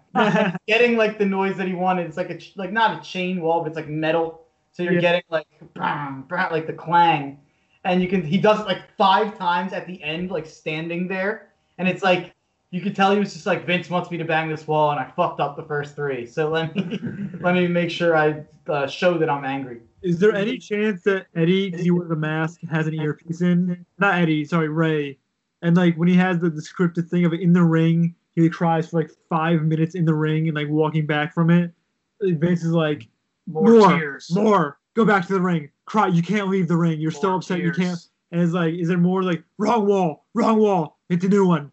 Like, is there any? That's actually a good point. They honestly should think about that. It's not like a. Yeah. It'll probably help the matches. Do spot 37 now. Another weird thing is we cut directly from Ray smashing walls to like the Angle Taker promo package without like Michael Cole and Taz being like, "Oh, this is a big one," and you get like the moving image of the 2 wrestlers like going against each other, and then it pauses, and then it's like, "Now let's show you how we got here." Yeah. And but instead it's just like it just like segues in with like no anything. By the way, I'm a big fan of those visuals with the moving wrestlers and it freezes. You need to get back. Some of them are the best. Christian. Yeah. You don't know what I just did? I smacked my chest 3 times and then did a smug face. But so Kurt highlights for winning the Battle Royal. I say this on every podcast, but that's my first WWE event ever. SmackDown 2006. Kurt Angle won the heavyweight belt. Huge moment for me. It's definitely part of the reason Kurt Angle is so important in my childhood of wrestling. They then show Taker appear to confront Kurt after the Rumble. The funny thing is they make it seem like Taker hadn't been there in like forever. When it's like, oh my God, the Undertaker's here. And he comes out and like motions that he wants the belt. He literally returned at Survivor Series and fought Randy Orton and his Hep C dad at Armageddon in Hell in a Cell in December. So he literally was gone for like 3 weeks. Wow. Bob Orton's a Hep C survivor. Oh, you don't know about this? There's probably some story behind it. Go ahead. Oh, yeah. So Bob Orton and Randy Orton faced Undertaker in a Hell in a Cell handicap match. Wait, so you're telling me it's in the storyline? It's not just like some back in the 70s he got it because he bladed in some weird town. Like it was really in the storyline that. No. It wasn't in the storyline. Okay. And they told Bob, Vince, or who, probably not Vince. I say Vince, whatever. Creative told Bob that they wanted him to get juice, and he told them that he had Hep C, and they told him to not tell Undertaker, basically. Oh. And then he bled all over Undertaker. Jesus Christ. What? And Undertaker, he got fired, Bob Orton. And it's why Undertaker and Randy Orton for a long time were very much didn't like each other. Bob did not tell him, right? No, Bob didn't tell him. He found out from someone, Taker. Wait, what? Wait, but did the company tell Bob not to tell Undertaker? Yes. Mm-hmm. But the Undertaker was still the company guy, and not like. I feel like the blame should be on the company, like at least partially. I think Bob Orton later came out and said that he disclosed it.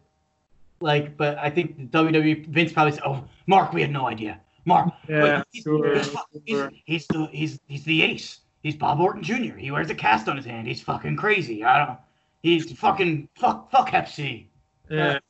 I'm sure it was just like, oh shit, let's not get sued by Mark Calloway. Yeah. Kurt Angle's he's back and forth highlights with Kurt Angle and Undertaker, showing like Undertaker in the early 90s and Kurt Angle flying off the moonsault, young Kurt. But it's pretty dope. These two are top. These are both top 10 all time, right? Is Kurt Angle top 10 all time, like whole thing considered? Yep. Yeah, I think like so. he was right around 10 for me. Yeah, I think he's right around that back end. It really does feel like such a big fucking fight, this match. Like this match has that like boxing main event, UFC main event, Mania main event feel where it's like, oh, this is like the rest of this shit was like one thing. This is a whole They have a match on SmackDown before this or after? The week after. Okay. Mm-hmm. With Mark Henry, right? Yeah. Terry thought that you could say. I thought Mark Henry happened with the No Way Out match, not on SmackDown. He interferes at the end of the SmackDown match. Yeah. That's how it goes from Angle Taker to Taker Sexual Chocolate. Exactly. Legendary Mania opponent. The one everyone talked about on Undertaker's streak is Mark Henry. Funny you say it was like a boxing match because the match opens up. We knew the entrances too.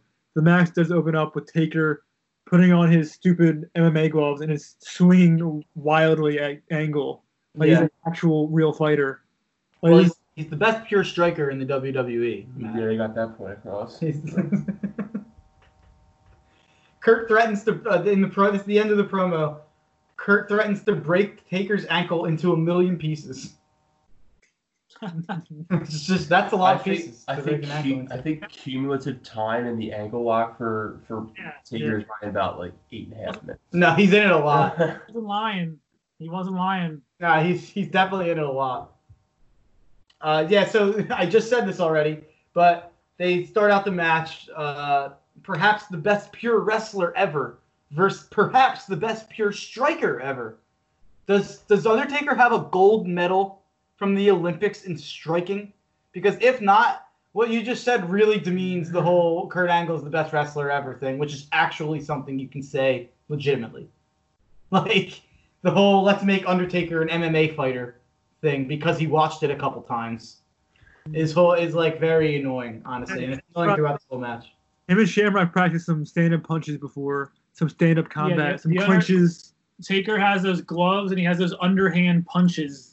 He's like underhand scoop punches where he I don't even know what it is. It's like I don't know how he does it, but no, he has a good working punch. He definitely does. He definitely has a good working punch. The hook. They basically say he is the best fake punch in the world. Mm-hmm. Scott Hall and The Rock are up there. Yeah, I was gonna say Razor. I was gonna say Scott Hall's working punch looks like he's punching you in the fucking mouth. The Rock's is like The Rock's is silly great. A slap. He has the pitching windup. he like twists his extremities. Even with the kicks too. He twists his The legs. kicks he has the best. You know what? The Rock has the best working kicks ever. I'll give you that. Cole says neither of these men have tapped out, so I decided to make a list of people that Kurt Angle had tapped out to at this time, and I verified it with a website. Kurt tapped out to Jericho in 2000, Benoit in 2001, Brock in 2003, Rock in 2001, and if you want to talk about pass outs, not tap outs, he passed out to Taz at the Rumble 2000, and he passed out a month before this to Chris Masters on Raw. So saying the whole he's never submitted before, fuck you, Michael Cole. Yeah, it's false. It's true with Taker, but it is true with Taker. They say it with Cena nowadays too. Cena tapped out to Angle at No Way Out 04. Fun fact.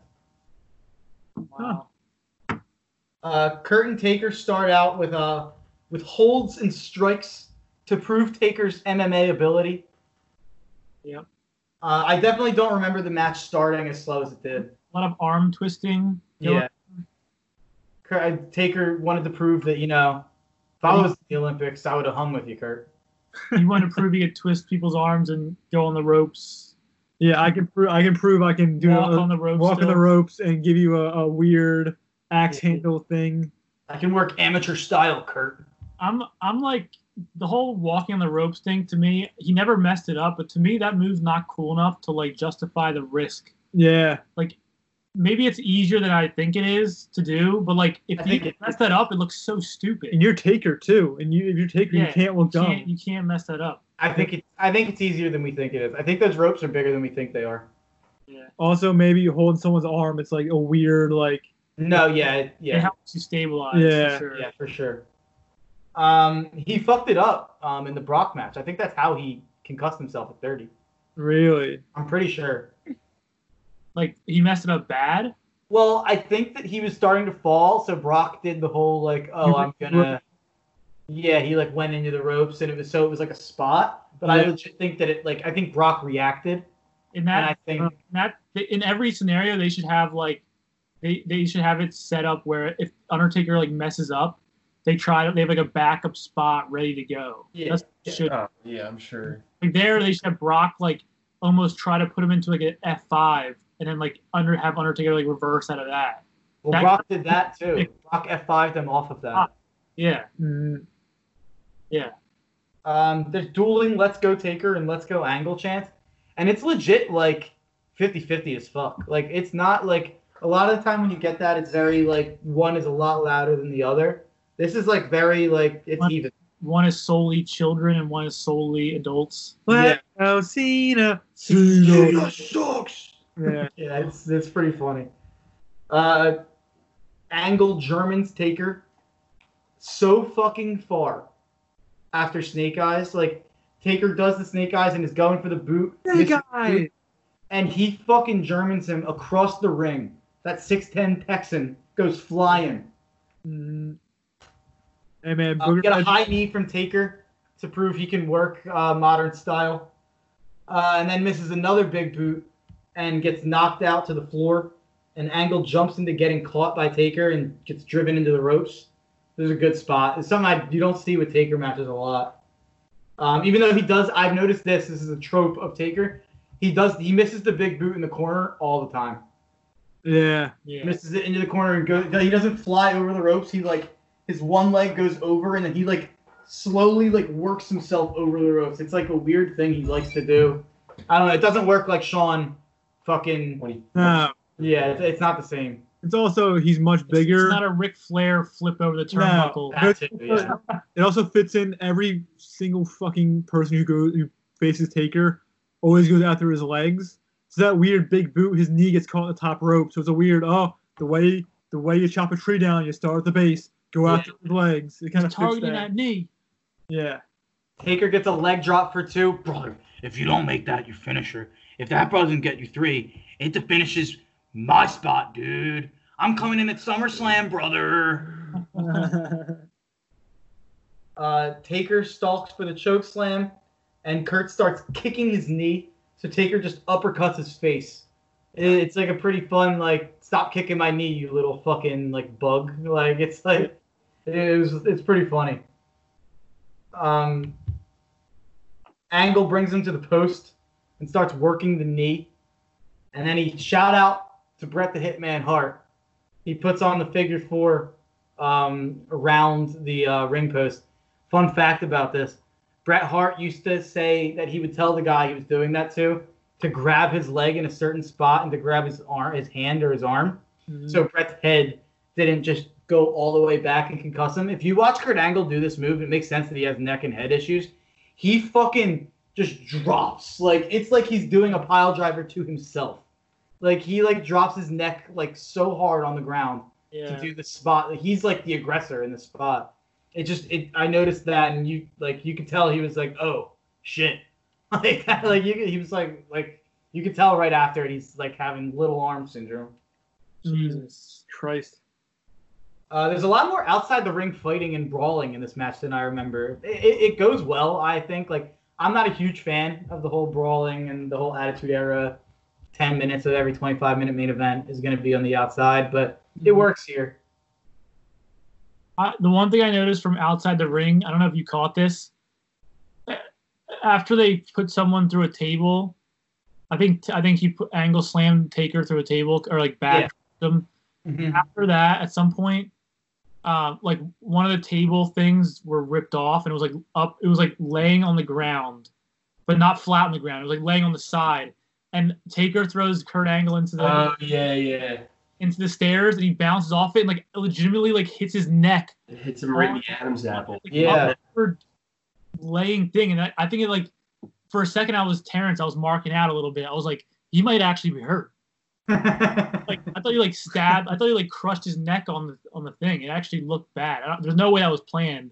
I don't think he actually got hurt, but like it definitely wasn't. It could have been a weird little. I don't think it was planned, but I think Kurt just worked it to make it look like that could be true. Yeah. I remember Randy Orton fucked up his back big time, and got like a cut down his back from a monitor being like a. Oh my god, dude! I cringe every time I see that. I'm like, please take the monitor off. I cringe every time I see that because of that. Yeah, Randy Orton had like one people they like Taker took the thing off the top and left the monitors on there. And they never used that table. I saw that they never used that table. Yeah, they used the one that they didn't take the shit off. That's what I thought. That was a table that Mark Henry was gonna body slam Undertaker through. Yeah, that's what I thought it was. I have that written down here.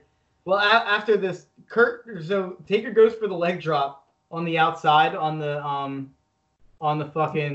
This is my favorite reversal of the match. And Kurt just grabs his fucking ankle and torques it, and it's unbelievable. Yeah, Taker sells it well. Reverses the apron leg drop into a ankle lock. It's unbelievable. It's unbelievable. And we got more of that coming. Taker sells the ankle well. He breaks out of it, and Taker gets on his back. And Angle starts. I've never seen Angle do this before. He starts doing like an inverted, like ankle lock. He's like twisting his ankle while Taker's like on his back. And it's like, it was cool though. It was different. Taker locks in a triangle choke because he's a submission specialist as well. Yeah, the triangle choke is his Hell's Gate forte. Is that Hell's Gate? Yeah. Maybe something different? No, it's Hell's Gate. You're right. I don't think it was called Hell's Gate at this point. I feel like it was just the triangle, and eventually it became Hell's Gate. Hell's Gate was like 08. Yeah, because the Hell's Gate is banned, playa. As a Taker purist, I prefer everyone to use the right terminology. I don't care what year it is. Taker and Angle brawl outside again. Like we just said, Taker clears the table, and then Kurt Angle slams Taker through the other table that wasn't cleared. Yeah. Which I actually thought was like, it's kind of cool. It makes it kind of cool where it's like... It was kind of a quick little spot. It's exciting. Yeah. It makes you feel like, oh, was that like, did he fuck that up? Or it's like, it makes you think a little for a second. Is it real? I think he's actually hurt. Is it a booked shoot? No, I don't know. Kurt stops the ref from stopping the match due to count out, which is like, I am a babyface. Like, he like gets in the ring. He's like, I do not want to win by count out. I am a babyface. He gets the house mic. He's buy my merch. I'm a babyface. But I thought that was cool though. It makes it seem like a legitimate like it should have just been no DQ. Yeah, but you even said yourself the reason you love this match is two guys going at it. Like I want to beat you, and I want to beat you too. That adds to it. No, I agree. I agree. Win over you. I agree. It works. I do think it was them trying to break Kurt out of his tweener thing and make him more of a babyface going forward. Okay. Taker throws Kurt into the stairs, like you guys just said. He sells the neck spot, and then Taker goes to the top rope. And I called this like as it was happening. Kurt does.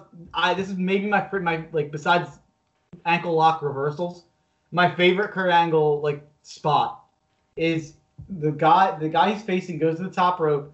Kurt goes up like he's gonna go for a superplex, and he gets shoved off after like fighting for a minute on the apron or on the turnbuckle, and then every single time, like the guy who shoves him off is like, oh okay, like I got him off of me, and like they always cut it perfectly, and it's just on the guy on the thing, and then Kurt does like this like quick run up where he like belly to bellies him and like throws him, and it's always so fucking fast, like it's always like he falls. Waiting, boom, like, and it's just like he does it so quickly and is able to like belly to belly so fast. I've always thought that was such a cool spot. And Taker kicks out at like 2 3/4. Like it is a really good kick out by Taker. Taker goes for the choke slam. Taker goes for the choke slam, and Kurt reverses it into the ankle lock. No matter what you do, Undertaker, he will find your ankle. Your ankle is not safe, Mark Calloway. Million pieces. Fucking trillion pieces. Yeah, homing missile. Taker locks Kurt into the triangle choke, which is reversed back into the ankle lock.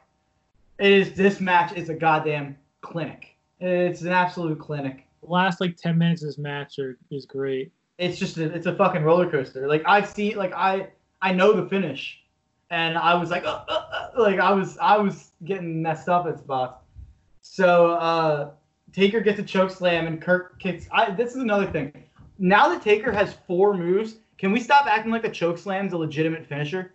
Because like every time he hits the choke slam, the announcers are like, "Oh, that's got to be it," and it's like he's got 3 bigger moves than that at this point. Like it's a quasi finisher. There's probably a good comparison somewhere else. It was like it is a finisher, but like all right, that's never. It's probably like fucking Dolph with what.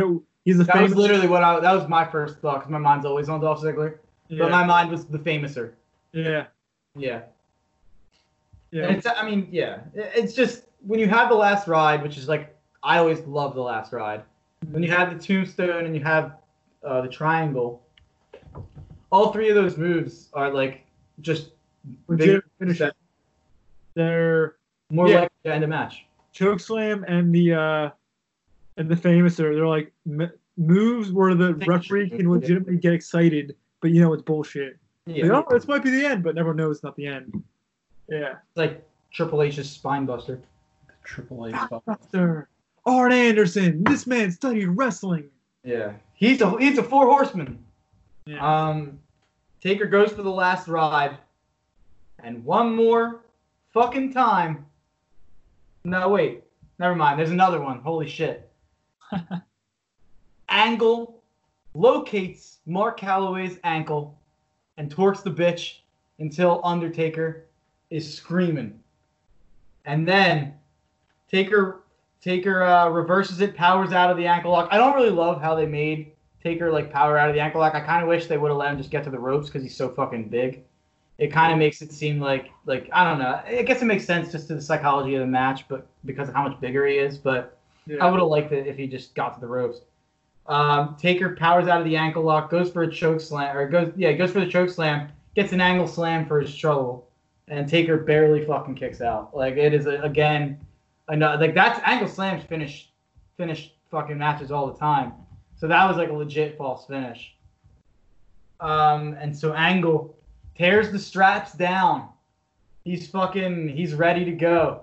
And as he tears the straps down, Taker sits up, and it's a fucking awesome. Like I was sitting there watching. I was like, let's fucking go! Like this is fucking sick! Like, and it's pretty dope. Like everything about this match is pretty perfect in my opinion. I didn't notice one thing besides like that last comment about the ankle lock and maybe making Taker look invincible sometimes.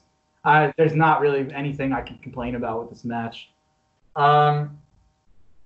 He locates his ankle and he drops into the heel hook, which is usually where he drops down and is laying on the ankle and torquing it. Yeah. And when he did that to Shawn tapped out. When he does it to Taker reverses by kicking Kurt's face, which is a cool spot. I thought it was like that's a better reversal than just like powering out and doing like the shove him with your legs thing. Yeah. The whole, like he started fucking kicking his face up, and Taker and Angle didn't let go at first. Like it was like I'm gonna keep fucking kicking me in the face. I'm holding the fuck on. So it was just awesome. Angle hits an Angle slam again, and this is the one thing. It's actually. I thought this delegitimized the Angle slam a little bit, but Angle goes to pin him, and he pins him in like a weird way that's like clear that they're setting something up. And Taker, a second after taking an Angle slam, locks in a triangle choke. Yeah, it's a little bit like, ooh, that demeans the move a little. Yeah. But it was a cool spot still. It was still a cool spot. It was, but you're right. He's a little too spry after taking a finisher. And so he gets locked in the triangle, and it appears Kurt's choking out. His little arms are flailing, and he's fucking. It appears Kurt's gonna tap out, and then it appears at one point that he's out, that he's passed out. So they do the 1, 2, 3 arm thing, and on the third lift of the arm. Nah, he didn't Hogan up, but no Hoganing. He flips him on his back, where he flips on his back, I should say, Kurt Angle. And rolls up Taker. 1, 2, 3. And Kurt Angle is still whose shoulders were down. heavyweight champion. And yeah, the one thing I will say about this, this is legitimately one of my favorite finishes in the history of wrestling. Because both people look strong coming out of it. Yeah. And Angle looks like a fucking genius. Yeah. It looks like that makes Angle look like a wrestling goddamn savant. Like that whole thing, I love it. The one thing I'll say is that like Taker gets up and thinks he won. It's like, dude, you're on like. Yes, clearly he didn't win because you're choking him out, and Angle does a move onto you, and you hear 1, 2, 3 on the mat. Yeah. How would you even? Your shoulders are down. How would you even imagine you won? Clearly you didn't. It's weird, but the fans don't even seem like they understand either, and the announcers are arguing. I don't know why this wasn't clear like immediately what the finish was. Like. I don't know. It was weird. I get that was like the direction, that was the creative. But it's weird, but Angle is like on top of him in the weird like yin yang symbol they have going on. It's a roll up. It's a fucking It's just how it is. Like He also initiated the move clearly, so it's not like he pinned himself. If you like do like that way. Yeah. Exactly. Yeah. Yeah. No, I thought it was a great finish. I just don't really get the psychology behind. I've used psychology way too many fucking times on this podcast, but I don't really get the whole mindset that that he thought he won. It's so obvious, like, and it just doesn't make sense. But the only thing I'll say good about it is the spot where Taker's like standing there ready to take the belt. And Nick Patrick like walks right by him and gives it to him. Who's like passed out. Yeah, it's pretty funny. Like that's pretty funny. Great. And then Nick Patrick apologizes to the Undertaker. I'm sorry, and he runs out of the ring. and so then Taker picks Kurt up by his bootstraps and tells him, "I'm not done with you. I've got your number. You lost the fucking match, Mark. You lost the match." Let it go. You're facing Mark Henry at Mania, whether you like it or not. Up that next SmackDown, the next week's SmackDown match, which is what they were doing. Also a legendary match. A fucking phenomenal match. The only reason I don't think it's quite as good is there's not quite as many ankle lock reversals, which is really like. I think I remember like 10 tombstone reversals in that one. Really?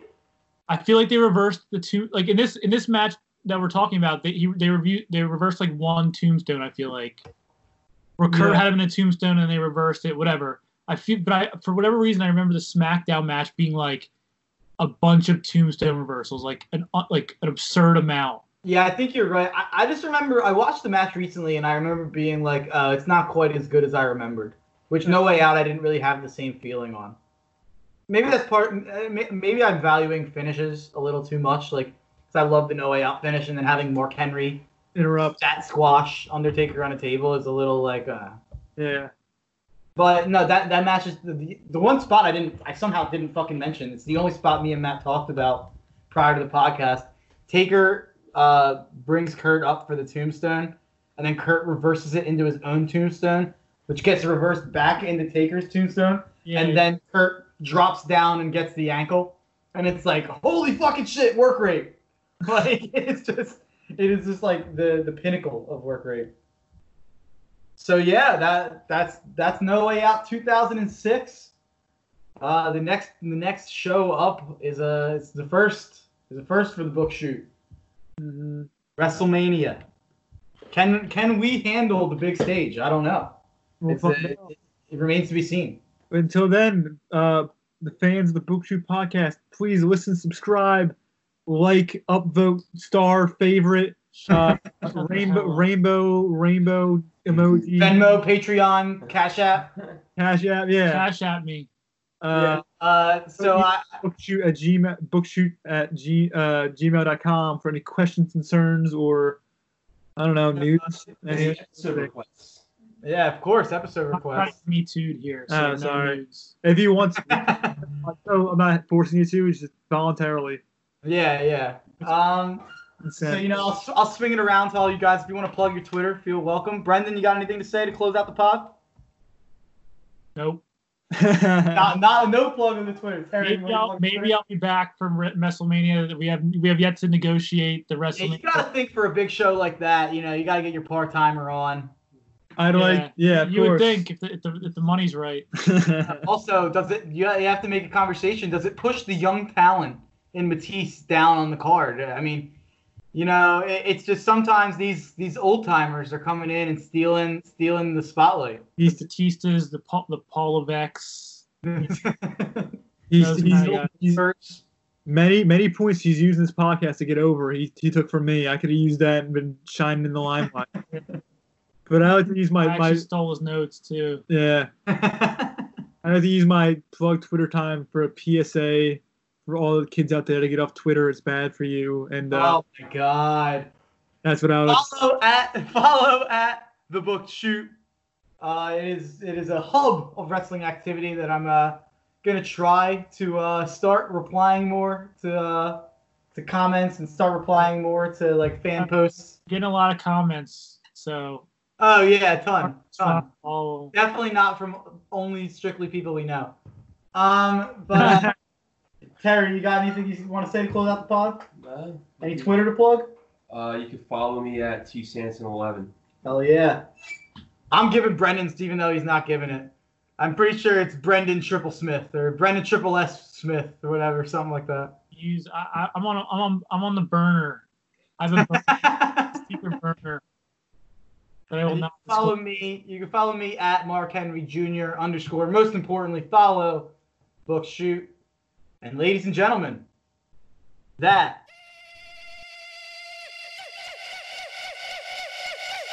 was a Book Shoot.